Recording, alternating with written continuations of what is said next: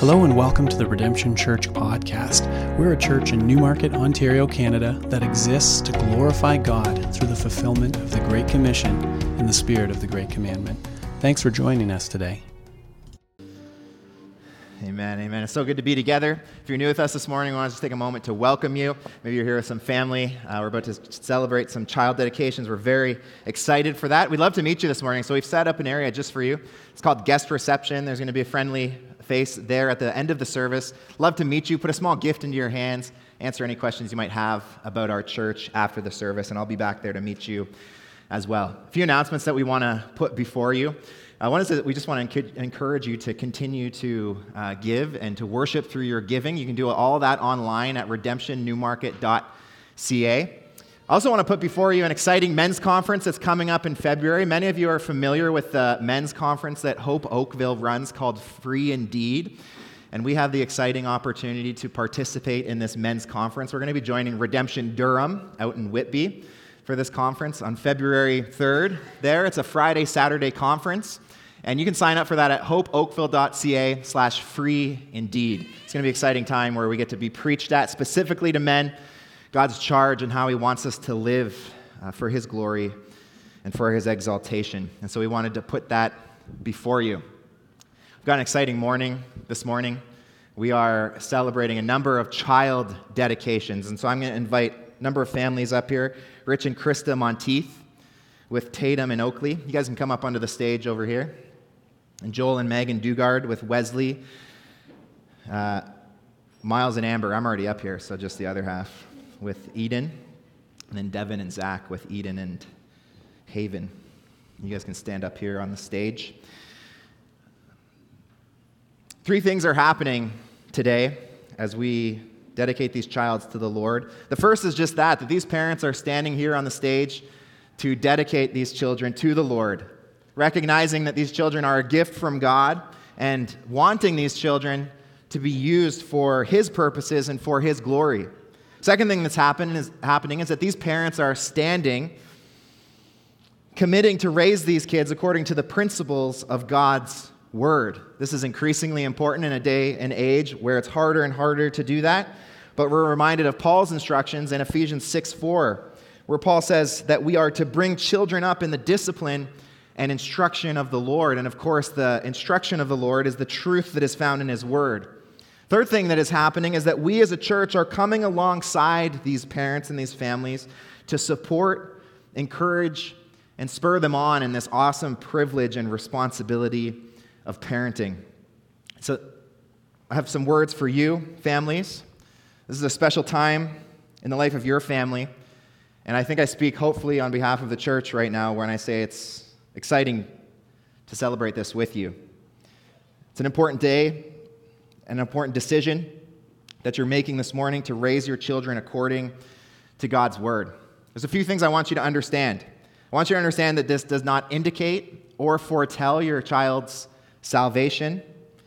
The Bible says that salvation comes only through personal faith in Jesus Christ as Savior and Lord and the repentance of sins. This needs to be their own decision.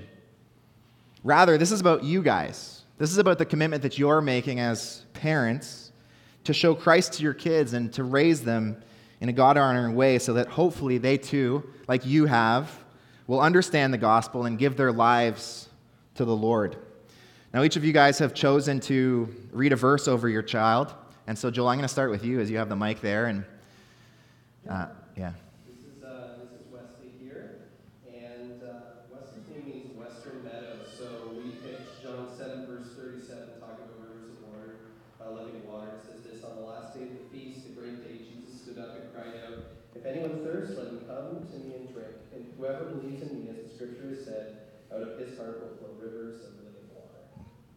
That's great. Wesley is putting us to shame. Hey, he's always dressed so nice. It's pretty trendy. Yeah. I feel embarrassed standing beside him, so I'm going to stand a little farther away. We've chosen Jeremiah 32, 38, 39. They will be my people, and I will be their God. I will give them singleness of heart and action, so that they will always fear me, and that all will go well for them and for their children after them. Thank you. And this is Oakley and Tatum. Got it. That's amazing. This looks like a really cozy sweater, too. I want to wear a sweater like this. Oh, this one's trouble. You're trouble. You're going to make me lose my salvation and have to rededicate myself to the Lord. I should have been prepared with the verse that we're going to read. Is it going to be up on the screen here? I told all these people to be prepared and have their Bibles here, and here I am not prepared. Eden, we chose this verse for you. For the Lord comforts Zion, comforts all her waste places, and makes her wilderness like Eden, her desert like the garden of the Lord. Joy and gladness will be found in her, thanksgiving and the voice of song. Cute, but trouble. Nothing but trouble. And here's another Eden and Haven. Psalm 103. Know that the Lord, He is God. It is He who made us, and we are His. We are His people and the sheep of His pasture. Awesome. Thank you, guys.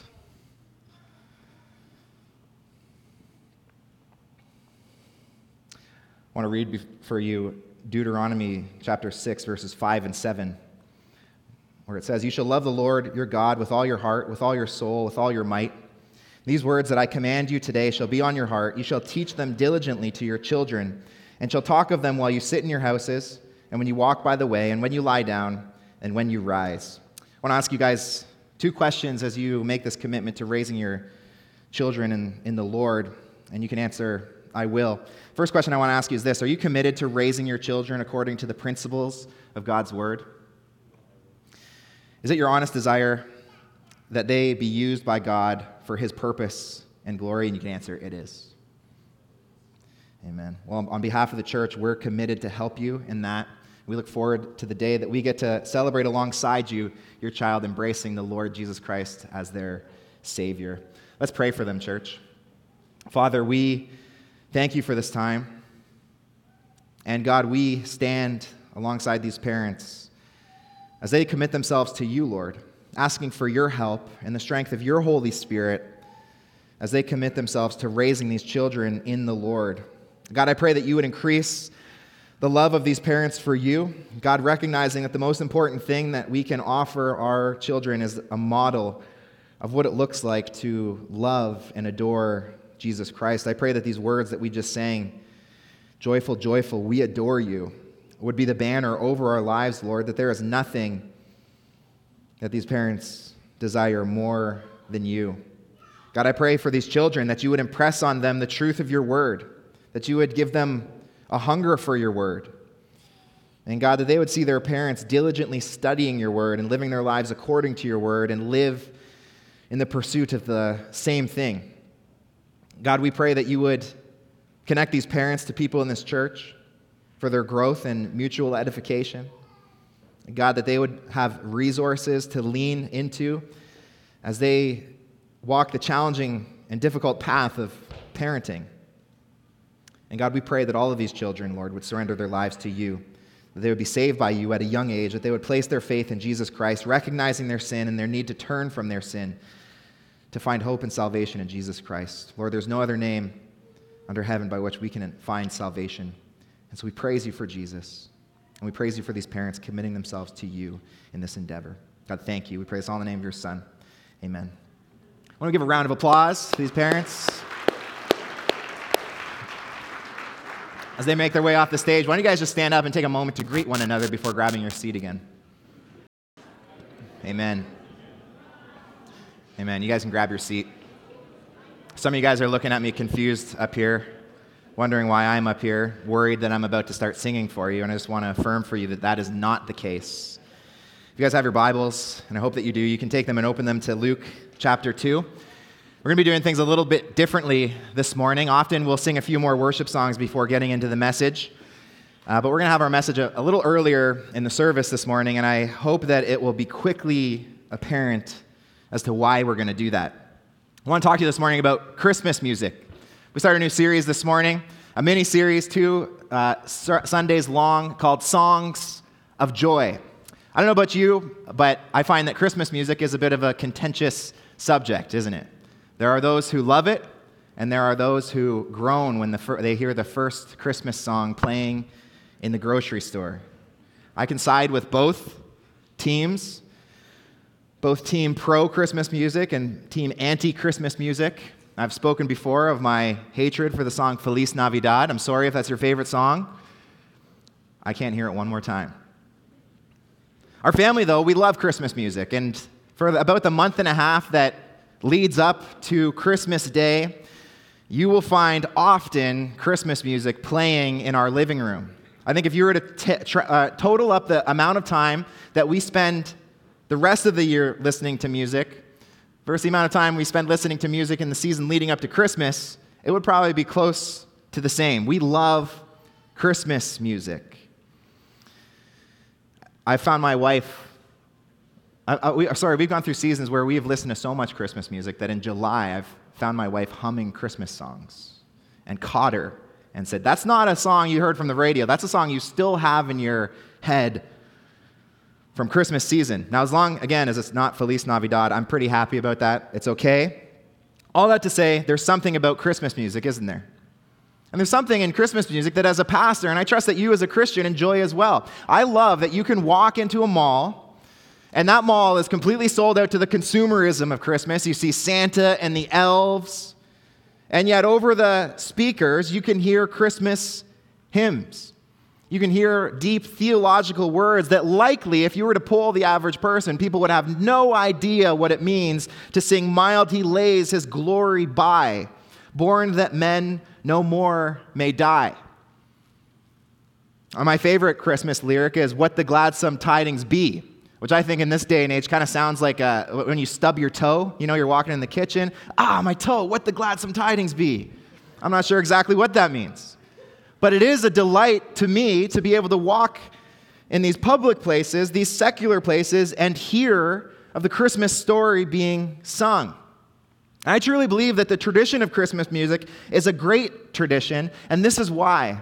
Because when you truly understand the meaning of Christmas, when you truly comprehend the Christmas story, you are given a reason to sing. Christmas, in the fullness of all that happened on Christmas Day, is a reason to sing. And if you're in Christ, and you believe the true story of Christmas, you have a song to sing whose meaning is infinitely deeper than any secular song could ever match. When you come to grips with this story and the reality of what Christmas is, it implies that you have a song to sing in the darkest night of your life. And so I want to take this Christmas music tradition and I want to help you see in Scripture that because of Christmas, you have a reason to sing. I want you to leave this morning with a song stuck in your head, a song whose lyrics speak hope to the hopeless, a song whose lyrics shine light in the darkness of this world, a song whose melody brings clarity to all suffering in this world. And I want you to leave declaring to this world this powerful Christmas song, a truth that transforms our life, a truth that is discovered when we truly understand the meaning of Christmas. So you can open your Bibles to Luke chapter 2. If you're there already, I want to read it with you. It says this in Luke chapter 2, verses 8 to 21. And in the same region, there were shepherds out in the field keeping watch over their flock by night. And an angel of the Lord appeared to them, and the glory of the Lord shone around them, and they were filled with great fear. And the angel said to them, "Fear not, for behold, I bring you good news of great joy that will be for all the people. For unto you is born this day in the city of David a Savior who is Christ the Lord. And this will be a sign for you. You will find a baby wrapped in swaddling cloths and lying in a manger." And suddenly there was with the angel a multitude of the heavenly host praising God and saying, "Glory to God in the highest, and on earth peace among those with whom he is pleased." When the angels went away from them into heaven, the shepherds said to one another, "Let us go over to Bethlehem and see this thing that has happened, which the Lord has made known to us." And they went with haste and found Mary and Joseph and the baby lying in a manger. When they saw it, they made known the saying that had been told them concerning this child. And all who heard it wondered at what the shepherds told them. But Mary treasured up all these things, pondering them in her heart. And the shepherds returned, glorifying and praising God for all that they had heard and seen as it had been told them. Church, we have a song to sing because of Christmas. And as we engage with this text, why don't we begin our time by praying? Father, we thank you for the truth of Christmas. And Lord, it's my desire that the true story of all that Christ accomplished by being born a baby would not be lost in the busyness of this season. God, would you help us to have minds that are focused on the true meaning of Christmas? Lord, on the meaning that gives us the deepest sense of joy when we truly understand. And so, God, in this time that you have us here, that you have our minds set on the Christmas story, Lord, would you speak to us powerfully by the presence of your Holy Spirit? God, I'm so thankful that your Spirit is here to speak to us the word that we need to hear. And so, God, we commit to you and confess this, Lord, that we are here to listen. And so we pray, change us, God. Pray this all in the name of your Son. Amen. I want you to see that we have a reason to sing because of the story of Christmas. And I want to really ask 3 questions. The first question I want to ask is this: why we sing? Why do we sing? Why do we have a reason to sing because of the Christmas story? What's going to happen in this story in Luke chapter 8, chapter 2, verses 8 to 21 is the angels are going to appear to the shepherds and they're going to burst out in song. And so in this first point, as we address this question, why do we sing? As we answer the question, why we sing, I want to think about the details leading up to that glorious Christmas song sung by the angels. I want to ask this question: what was it that caused them to burst out in praise? I want you to see a few things. The first reason why we have a reason to sing at Christmas is because we find in Christmas a monarch for the meek. We find a monarch for the meek. Now notice in verse 8 that this story takes place in the context of a shepherd's field. And if you heard the Christmas story before, you know that the shepherds were the outcasts of society. It was the very nature of their job to be. If you were a shepherd, you really could not partake in the life of the city. You had to live on the outskirts, and many of them even lived very far away from the life of the city. They couldn't partake in regular city life. They wouldn't have a home. Their home was with the sheep, taking care of them in the field. And because the shepherds were often ignored and cast out by society, they were often looked down on by society. In every way, they were outcasts. Even though their role was important, especially for the life and functioning of the tabernacle and the sacrifice, their position was meek. They were outcasts of society. Now, this is a significant context for the story of Christmas. Because in chapter 2, verse 1, I want you to see what Luke tells us. He tells us in chapter 2, verse 1, that in those days, a decree went out from Caesar Augustus that all the world should be registered. Who is Caesar Augustus? Well, Augustus was the emperor of Rome. And here you have, in the baby Jesus and Augustus, 2 rulers being compared. Those in the area surely would have known Augustus. He was the ruler of Rome. And as a ruler, he was completely obsessed with himself. He was one of the first emperors to really create a cult of worship around him, people to constantly praise his name. Archaeologists have found inscriptions of people writing almost like worship songs, praise songs to Augustus. One of them speaks of Augustus as a god who, it says, whose birthday signaled the beginning of good news for the world. And legend would have it that Augustus would be born of a serpent. And other inscriptions have been found that declare that he's a god, a savior, a peacemaker, all of these exact words. And it's in this context, in this land that is ruled by Augustus, that the angels come to declare that there is a more powerful monarch at hand. There's a more powerful king. There is a more present ruler coming to the shepherds. Even though Augustus reigns today, what the angels declare is that there is a new king coming, there's a new Lord coming, and he's coming in the form of a baby wrapped in swaddling cloths. See, rather than Augustus, who is a god who brings good news and makes peace, what the angels declare is that it is a baby, Jesus Christ himself, who truly is good news, who truly is salvation, and who will truly bring peace. Now, church, I want you to take this to heart, because as we consider the reasons we have to sing, you need to understand that the Christmas story is not for the high and for the elite. The Christmas story is for the lowest of the low. So often, knowing our own sin, knowing our own insufficiency, knowing our own weakness, knowing our many failures, we feel like God could never love us. We feel like we would be cast out by God.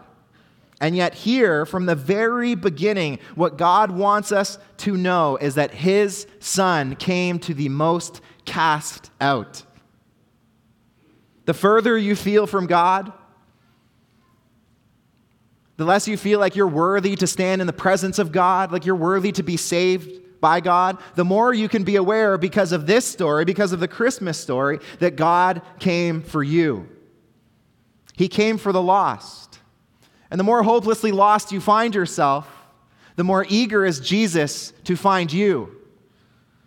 This is the amazing truth of the Christmas story. Second thing I want you to see is that we sing because in Jesus we find a light for the lost.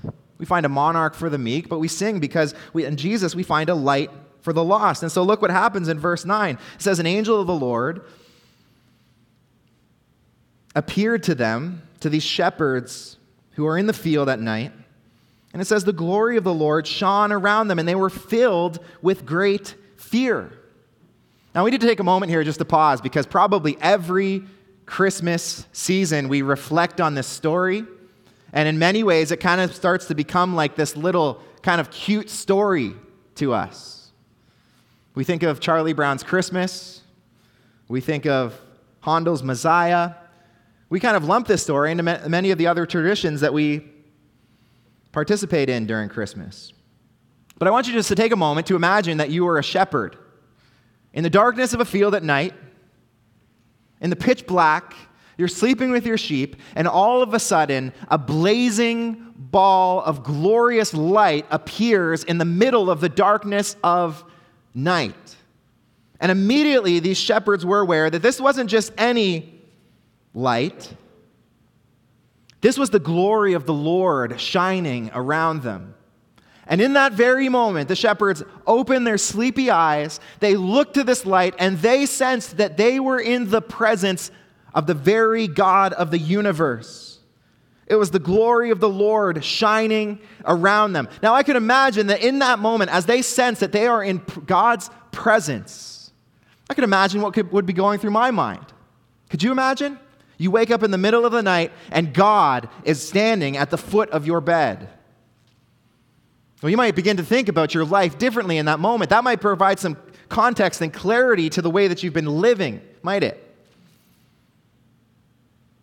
It makes sense that the shepherds then are filled with great fear. They're standing in the presence of the holy God. The angel's message to these shepherds is this: fear not.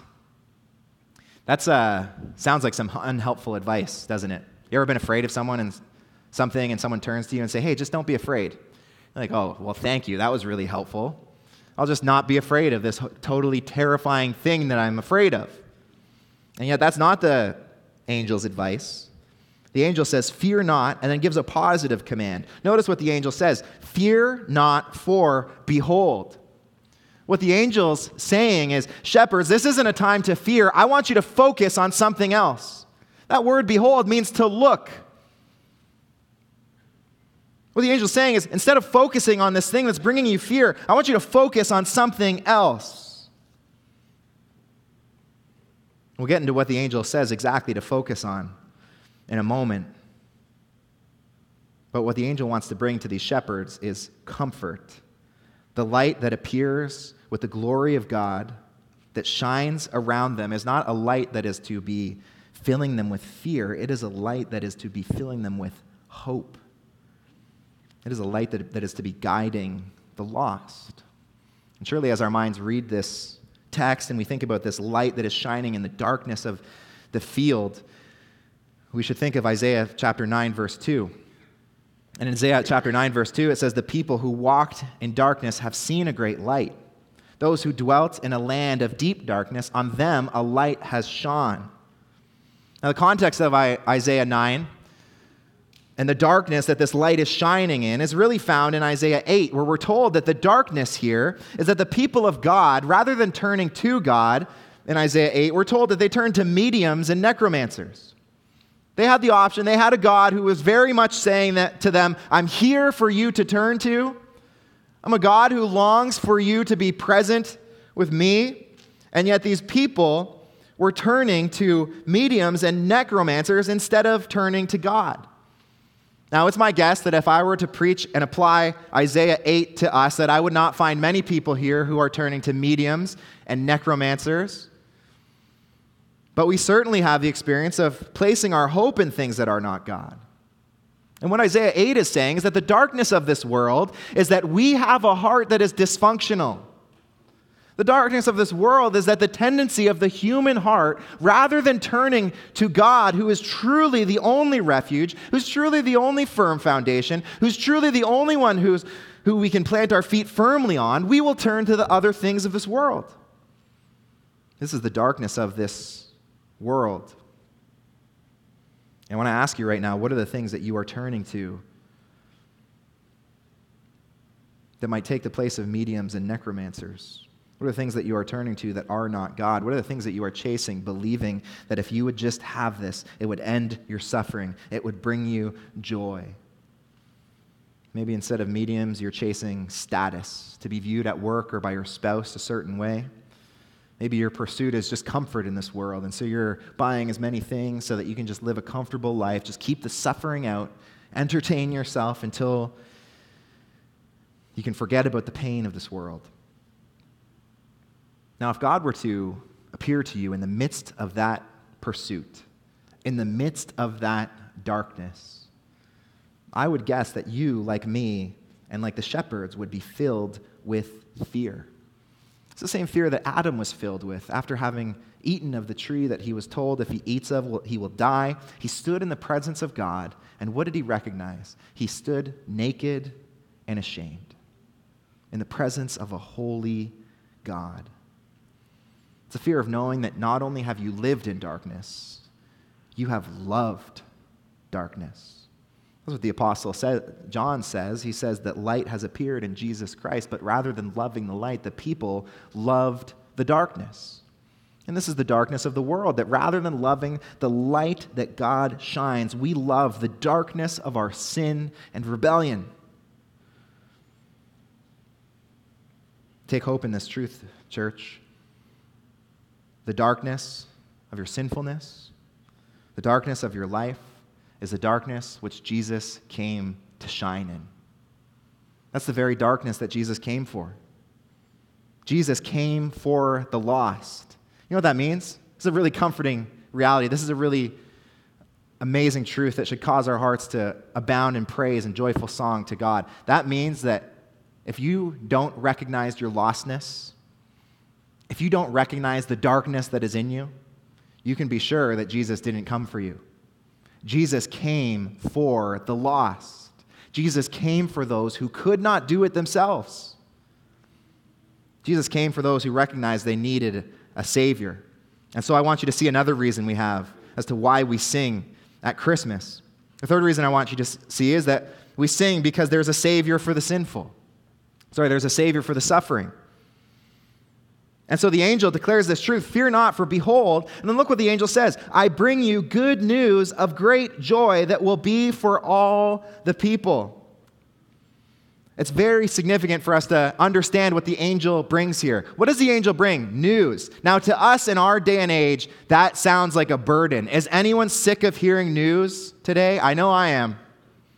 I was just talking to someone recently who said that it's kind of like a habit of them. Whenever they open their phone and open up the internet, they go to Yahoo to see the news. And in my mind, I was like, what are you doing? We don't need any more news. Like, I don't know about you, but I just feel like news comes flying into my face and I can do nothing to block it out. I don't want any more news. I'm sick of news. Well, this wasn't the case. When the angel said to the shepherds, I bring you good news, the shepherds weren't thinking about Instagram. Shepherds weren't thinking about Twitter. Shepherds were not thinking about some clickbait headline. What the angels brought was good news. Imagine for a moment a less connected world. We're overly connected, aren't we? Last week as I was preaching, I preached from an iPad and I forgot to turn my internet off, and I had notifications coming in as I was preaching about news. Imagine that we weren't as connected. Imagine that news traveled by word of mouth, by people traveling from town to town. Well, in that case, in a world where news is more scarce, news is more valuable. And so the shepherds hear this news, and I'm sure their hearts are filled with joy, good news, of great joy. Well, tell me the news. I want you also to understand that it's significant that Christianity is fundamentally about good news. To say that we are Christians who believe in the gospel is to say that we believe in good news. That's what the gospel is. The very root word of the gospel is good news.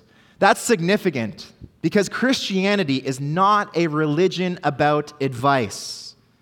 It's significant that when the angels appear to the shepherds, they don't come to the shepherds and say, hey, I got some great advice for you. It's not like a stock tip.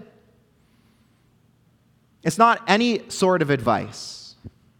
And this is how Christianity differs from every other world religion. Every other world religion, what it brings you is not good news. What it brings you is advice. Hey, if you live a certain way, you can appease God. Hey, if you just do this and this and this and this, then you'll find true enlightenment. What other world religions bring you is good advice. What the gospel brings you is good news. Church, this is reason for our hearts to rejoice in singing. In the gospel, we have good news. What's the difference between news and advice? What difference does it really make in our life? Well, could you imagine for a moment that in this time while we're preaching, during the message, this would be really relevant if it happened, all of our phones started buzzing. We started to realize that Newmarket was being invaded by some sort of enemy nation. Okay, it seems hard to believe. Well, maybe not in this world. It seems kind of like the world's a boiling pot of water, doesn't it? But imagine for a moment that Newmarket's being invaded. Well, what might we do in this moment? Well, the thing that we should do if we recognize that Newmarket's being invaded is look for some military advice. Maybe a military advisor who tells us what to do. Do we go to war? Do we go to battle? Do we hide in our homes? What do? We're looking for advice. We want to know what to do, how to survive. But imagine that as we receive that news, minutes later, we also receive other news that says the battle is over, the army came and defeated the enemy, there's no more battle to be fought, there's no more war to be waged. Well, that would change things, wouldn't it? That would change the reaction. No longer are we looking for advice. Now we're just celebrating in the good news that something has been accomplished for us. And you need to understand that because of Christmas, we get to celebrate the second example. Christmas is celebrating good news, the good news that Jesus Christ came to win the battle that we could never win. He came to deliver us from our sin. He came to be our Savior. At this moment, as you consider this truth of the good news of what Christ has done, your heart has found a reality that is way more significant than anything that secular traditions of Christmas can offer you. Like, you want to talk about having a holly jolly Christmas? Think about this for a moment. That you have been saved by Jesus Christ for an eternity. There's nothing as significant as this news. That there is a Savior for the suffering. Not only do we find in Jesus a Savior, we also find a Lord. And I want you to see here, fourth reason why we sing. It's because we found a sovereign for the sinful. A sovereign for the sinful, so that in verse 11 the angels say this, "For unto you is born this day in the city of David a Savior, who is Christ the Lord." We sing because in Jesus we find a Savior and a Lord. And we need to recognize this reality, that to follow Christ, it's not just to be saved, it's to follow Him. This is why the message that Jesus came, the moment that He began to preach, was follow me. Deny yourself and follow me. And the good news is that we are invited to step off the throne of our own heart, to no longer try to be our own king, our own ruler. We are invited to follow the Lord of the universe, to live in the relationship that we were created to live in because Jesus has come to be our Lord. The last thing I want you to see about why we have a reason to sing in these verses leading up to the glorious angel song is that we have a reason to sing because there's an assurance for the agnostic. An assurance for the agnostic. Look what happens in verse 12. This is really interesting. The angels say this to the shepherds, and this will be a sign for you. You will find a baby wrapped in swaddling cloths and lying in a manger. The angels give to the shepherds a sign. And what this is doing for us is it's grounding this story in history. This is a real story. This is why in chapter 2, verse 1, when Luke introduces the story, he doesn't say once upon a time. This story does not begin with a narrator's voice, like Star Wars, with the running words. Instead, it says, in those days. And Luke is tying the story of what happened to the shepherds in the field and the angels, he's tying it to history. He's tying it to time and space. It's important that we recognize that this is a story that happened in history. It is a true story, and the angels want to impress that on the shepherds, and God wants us to understand that this morning, that this is a true story. These shepherds were actual people, and Luke cares that we believe this as history. And so the shepherds are given a sign that would be fulfilled a few verses later. The sign was that they would find a baby lying in a manger, wrapped in swaddling cloths. Could you imagine being the shepherds in that moment? I mean, we've kind of normalized babies lying in mangers, haven't we? If you look in my living room right now, we have like 4 toys of baby Jesus laying in a manger. We've just normalized that.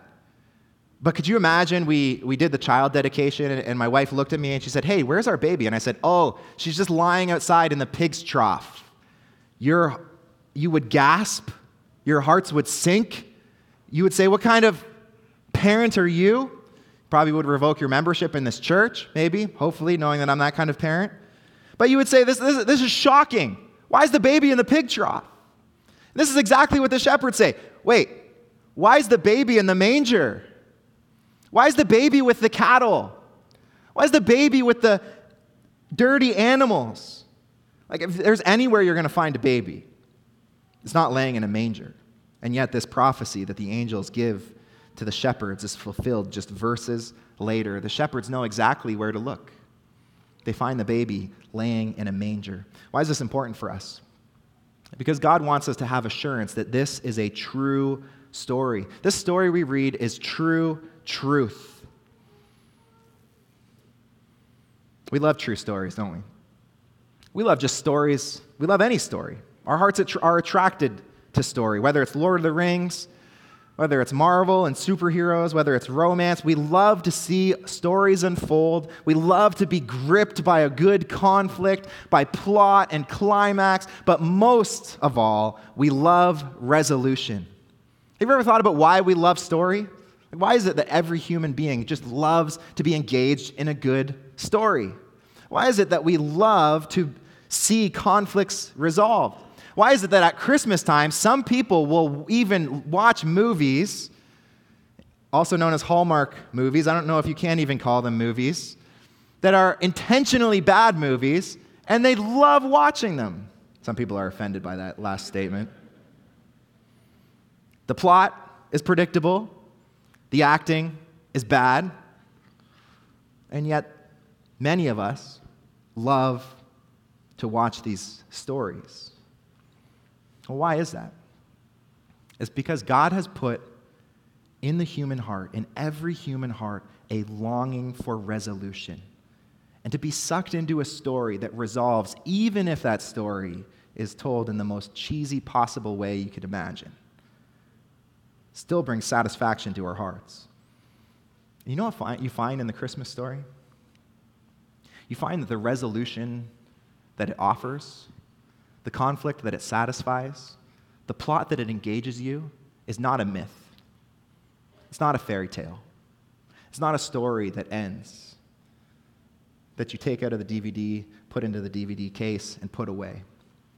It is a true story that has immediate relevance for your life. And this is what that God wants us to understand this morning, that this story is true, that the hope that Jesus offers to us by coming to us as a baby is a true hope. And some of you need to hear this, because unlocking this story of what happened when Jesus was born, of what happened in the virgin birth, believing the mystery that Jesus is both fully human and fully man, that is the very key to understanding the life of Jesus Christ. Because the reality is this, isn't it? If we understand what happened at the incarnation, if we understand what happened when Jesus came to this world being fully God and fully man, then we can understand what happened for the rest of Jesus' life. It's not hard to understand how Jesus can walk on water when we understand that Jesus is fully God and fully man, born of the Virgin Mary. It's not hard to understand how Jesus can heal sickness when we understand that Jesus was born fully God, fully man. It's not hard to understand how Jesus has power and authority over demons and can cast demons out of people when we understand the incarnation, that Jesus came to this world born of the Virgin Mary, that he was Emmanuel, God with us. And it certainly makes it not hard to understand how this baby could die on the cross and be resurrected 3 days later, defeating death and offering to all who will believe life. It all begins with the incarnation.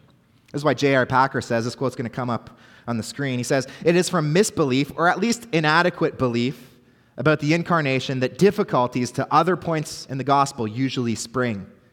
But once the incarnation is grasped as a reality, these other difficulties dissolve." Church, this is why it's so good for us year after year to come back to the Christmas story. Parents, this is why it's so good for you year after year to teach your children the Christmas story.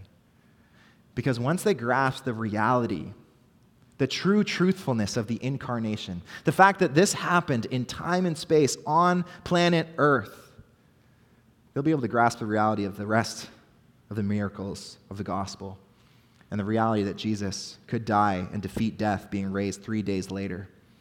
That's why we sing. But I want you to see also what we sing. What is it that the angels declare? Well, in verse 13, the angels appear, and it says, "Suddenly there was with the angel a multitude of heavenly hosts, praising God and saying, 'Glory to God in the highest, and on earth peace among those with whom he is pleased.'" The only fitting expression to all that we read in verses 8 to 12 is that a host of angels appears and begins to declare the glory of what had just happened. It's the only fitting way to put a bow on this story. Notice the way that the angels come. It says that they come suddenly in a great multitude to express the praise of God. There's so many things to draw out here. Notice that the angels come suddenly. It's not like this one angel that's speaking to the shepherds needs to go and then assemble a whole crew. "Hey, listen, we got to do something. I got a little project for us. Come and just sing this song for the shepherds." Instead, the angels suddenly appear and they suddenly burst into song. Why? Because that's what they're doing 24/7. 24/7, we're told in Revelation that the seraphim and the elders are bowing before God. They're declaring, "Holy, holy, holy is the Lord God Almighty." Why? Because God is eternally worthy of praise. And so the angels show up and they appear suddenly because they're just doing what they live to do, worship God. Notice that the angels come in a multitude. They're a heavenly host. This is the same word that's used for a troop of armies. The angels have been listed by God to sing God's praise. And so they come with this express mission, we're told in verse 13, to praise God. And so they say these words, "Glory to God in the highest, and on earth peace among those with whom he is pleased." Now we need to take a moment to tackle this question. Here is the burning question that hopefully I can answer, given the fact that the title of this series is called Christmas Songs. the question we need to ask ourselves is, do the angels sing? You'll notice in verse 13, in my translation, in the ESV, it says that the angels were saying. And so that's really going to ruin this series that's called Christmas Songs if half of the songs that we're looking at are actually just sayings. And so I want you to think about this for a moment. The reality is that the angels, here's what we do know. They are praising God, it says in verse 13.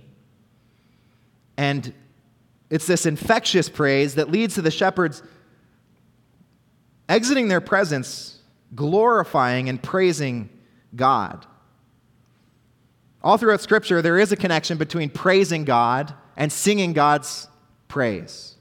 So that we find this all throughout the Psalms, that to praise God is best expressed in song. And so it's very likely that what we find here is the angels singing praise to God. Now that's my scriptural argument. Let me give you a practical argument, okay? If there are any in here who believe that this isn't a song, you say, I'm a literalist, and if it says saying, this isn't the angels singing. Well, if that's the case, I'm going to follow you around for the rest of your life, and every time you sing, Hark the Herald Angels Sing, I want to stand right beside you and make sure that you say, Hark the Herald Angels Said. I'm just kidding, by the way. Some of you guys are like, serious, this guy's really intense about these angels songs.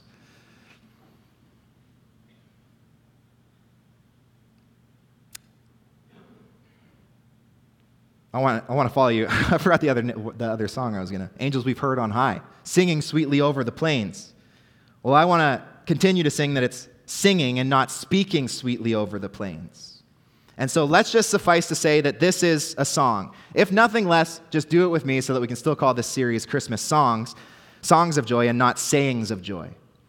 Now, the song that these angels sing is a song that ascribes glory to God. And so you read that in verse 14. They say, glory to God in the highest.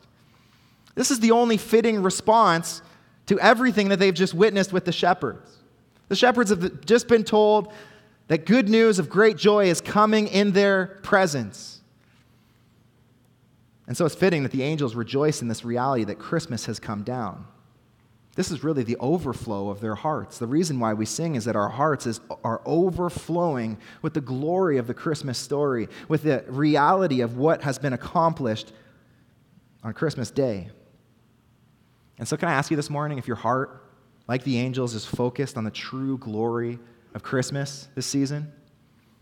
I need to tell you that as a pastor, I have such concern for our church. I have concern for my family, but I have concern for our church that in this day and age, increasingly, we lose the opportunity to really declare what Christmas is all about. And listen, I love all the other stuff. I love the lights. I love the Christmas songs. I love the gifts. I love the social gatherings. But do you recognize that each of these things, all that they are pointers, signs that point to the true reality of Christmas? The reason why we can celebrate these things with sweetness is because they're reminders of what Christmas is all about. And so this is what I want to pass on to my children. I want to pass on to my children that the reason why we hang lights is because of the prophecy that we read in Isaiah 9, that Jesus came as a light to the darkness. The reason we put up a Christmas tree is because of what it reminds us of, a more important tree, the tree that Jesus came as a baby ultimately to be hung on. I want to give gifts to each other to remind ourselves of the more important gift that we've been given by Jesus Christ, eternal life in Him. See, all of these things are good. All of these things can point to the true reality of the gospel. My question is this: have these secondary things become primary in the way that you celebrate Christmas? And I feel great need that we do everything we can as Christians to redeem the true meaning of Christmas. This is why the elders decided that next week on Sunday, despite the fact that we know it's inconvenient in many ways, despite the fact that we know it breaks up regular tradition, we decided to meet on Christmas morning because we truly believe that Christmas Day is a special day and that its specialness is found in the story that Jesus Christ came as a baby. And that a Christmas Day, December 25th, is a special day that we celebrate with our families. How much more should the church gather to celebrate it together and bring praise to God just like the angels did. And so I know I'm happy to take my kids out of their normal routine to say this, that this is what Christmas is all about.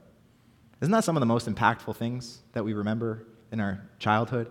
Some of the most impactful things in our life is when we take a break from the norm, isn't it? Some of the most impactful things you can do is cancel one really important thing to go to another really important thing. You know what you have the opportunity to declare? This thing is more important. And I just believe that as we meet together on Christmas morning and the world looks at us and scratches their heads and says, what are you doing meeting together on Christmas morning? When there's so many other things to do, so many gifts to be opened, so many turkeys to be prepared, and we say that we meet together to declare this, that Jesus has come and that is good news, that there's no better news in the world. I want to be careful to say this is not a sin thing. So as we look at other churches that aren't meeting on Sunday morning, this is absolutely not we're better than them, we're more serious than them, only to say that I would hate to lose the opportunity to redeem from secular culture what Christmas is all about, what the angels sing here, bringing glory to God in the highest. Angels sing glory to God. And they say that glory really is that on earth, peace is with those with whom God is pleased. This is really the glory explained in one phrase. The glory is that peace has been offered to mankind. This is the glory of the Christmas story. Now, the reality that what the angels summarize the Christmas story as is peace reminds us that we can't really understand the Christmas story unless we first come to grips with our sinfulness. Peace doesn't make sense unless there's not war, does it? Peace can't be appreciated if you don't understand that at one point you were an enemy of God. In order to really appreciate the gift of Christmas, you must first come to a recognition that you once lived as an enemy of God and that God sent Jesus to make peace with you. And if you're not willing to accept that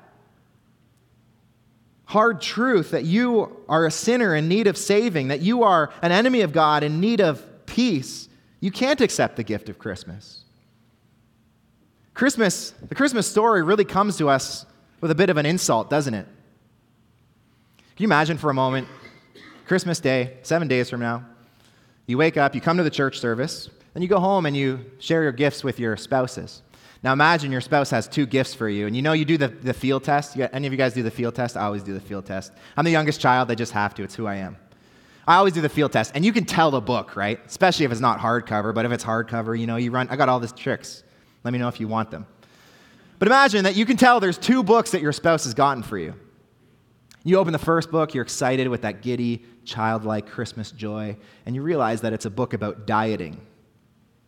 And you look to your spouse and you say, "Are you trying to say something about me?" You say, "Okay, well, maybe it was a one-off." And so you open the next book and it's about selfishness and overcoming selfishness in your life. And you realize that in order to accept this gift, you need to come to terms with this reality that you are overweight, or at least your spouse thinks you are, and you're prideful and selfish. It's a hard gift to accept. But if you do accept it and the situation actually is true, it's a great gift. Now you get the illustration. This is how the gospel comes to us. The gospel comes to us, and it cannot be appreciated unless we first come to terms with the reality that we are sinners who have lived in enmity against God's kingdom. We've lived our life declaring war with God, saying, "I don't want you to be the ruler of my life, God. I want to be the ruler of my own life." It's not until we recognize how we have lived in sinfulness that we can truly appreciate the peace that is offered in Jesus Christ. This is the peace that God offers. This is the peace that our hearts sing about. This is what we sing, the glory of God, glory that's given to God because peace has been offered in Jesus Christ. The last thing I want you to see is how we sing. And as we think about how we sing, I'm going to invite the worship team up. And I'm sure that by this point you understand why we started our message so early. I'm going to invite the worship team up now. One of them is going to come up, and then the rest are going to follow. We started our message early because we wanted to give an opportunity just to respond to this message that God is giving us this morning in praise. It's fitting that we talk about the reason to sing, that we end by singing. And as we think about that, I want you to think about a few things at the end of this passage that inform us how we sing. Notice first that the shepherds sing urgently. They say, let us go over to Bethlehem. And it says they made haste. And we as a church must recognize that the response to the Christmas story is a response of urgency. In a world that's filled with consumption, that's blinded to the true reality, we sing because the world urgently needs to hear this message. But I also want you to notice that we sing declaratively. So that the shepherds, they go and they make known to everyone the saying that had been told to them concerning this child. And it's the same reason we sing. We sing because we have a message to declare to the world. We sing because we have a gospel. We have good news to share. Third, I want you to see that the shepherds, they sing passionately. Their hearts are filled with wonder. We're told in verse 19 that Mary treasured these things up in her heart. We sing these songs because it's the opportunity for us to declare the same, to treasure these things, to ponder them in our heart, to use this time to say, God, this is the greatest news of my life. You can stand with me as we consider these last two ways of how we sing. It's like Mary did. We sing meditatively. It says that Mary, in verse 19, pondered these things in her heart. We sing because we want to claw our hearts away from any distraction to say that this Christmas season is all about Jesus. Lastly, I want you to see this. We sing purposefully, so that the shepherds returned glorifying and praising God because of all they heard. And the reason we sing now, the reason we sing these songs at the end is to respond, declare to God that we have a reason to sing, that because of our faith in Jesus Christ, we have a reason to declare his praise. So let's declare his praise together. Amen. Amen. You guys can take a seat. So good to worship with you. Worship the King who is worthy of our praise. I wanted to put a few things before you before we end our time this morning. I wanted to give you a quick update on the special offering that we started a few weeks ago. A few weeks ago, we announced that we were doing a special offering over this Christmas season. We're supporting a number of local and global charities that we just trust are fulfilling the mission that we feel God's given to us to make disciples of all nations. So a portion of the proceeds of this special offering are going to that, and a portion of the proceeds are also going to making up a deficit that we find ourselves in as a church in our operating budget. We're about $70,000 behind on our budget, and we're going forward in faith, trusting that the Lord is going to provide. As elders, we're not worried. We trust and we feel so convinced that God has called us to this region to make disciples, to see lost people saved people matured, and mature people multiplied. And so we're going forward in faith, but we're just asking for you to give to that special offering and on top of your regular giving so that we can just do that better. So we just wanted to give you an update. The special offering, last I checked, is at about 10% of the $40,000 that we wanted to raise. And so we just want to put that before you and ask that you would give to that, trusting that God is going to use these resources for the establishing of his kingdom in Newmarket and around the world. I also wanted to announce something to you. As the elders go forward in faith, we truly believe that God is calling us to mature disciples in our church that are multiplying disciples. That's our mission. That's what we live for. And so even though we're behind in a deficit, we're continuing to move forward in faith. And so we have an exciting announcement for you. We've hired Adam Ogborn. Picture's going to come up on the screen of Adam and his family as the Director of Family Ministries. Give it a little clap, a little cheer. This is something that we feel is just God's providence. Adam is a teacher here at Innova, and it just so happened that his contract became part-time in January. And so it was fitting. We didn't have resources for a full-time family director, and we were able to work alongside Innova and work out a portion of his hours to go to Innova and half of his hours, full-time hours, to go to the church. And so Adam is going to be serving as the Director of Family Ministries. That means he's going to be providing support to our youth ministries and to our kids ministries. Now I want to take a moment just to thank Hanya, who has been doing an amazing job in kids ministry. Can we clap for her as well? I'm so thankful for Hanya, and she's going to continue to serve there, and we're incredibly grateful for the way that she's serving the Lord there and instructing our kids in the Lord, and incredibly grateful for her. If you have any questions about Adam, he's here. You can congratulate him. Yeah, ask him. Just kidding. You can ask me or the elders as well, and we'd love to talk to you about that. Church, I hope you had an amazing service worshiping God because he's worthy to be worshiped. Go knowing that you are loved. Have a great week.